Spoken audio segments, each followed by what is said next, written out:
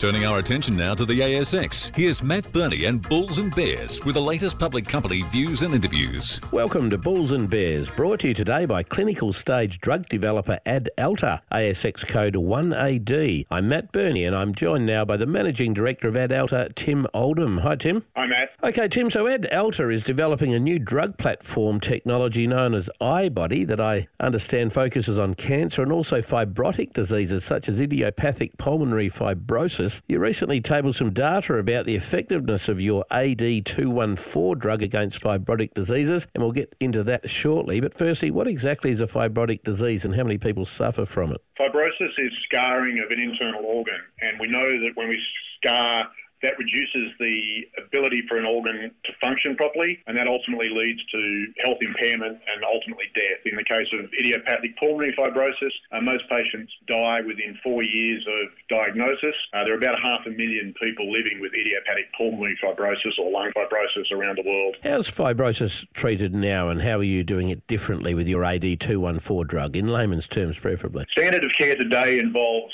one of two drugs. They don't work particularly well, and they have some pretty severe side effects that actually prevent many patients tolerating them for more than about a year.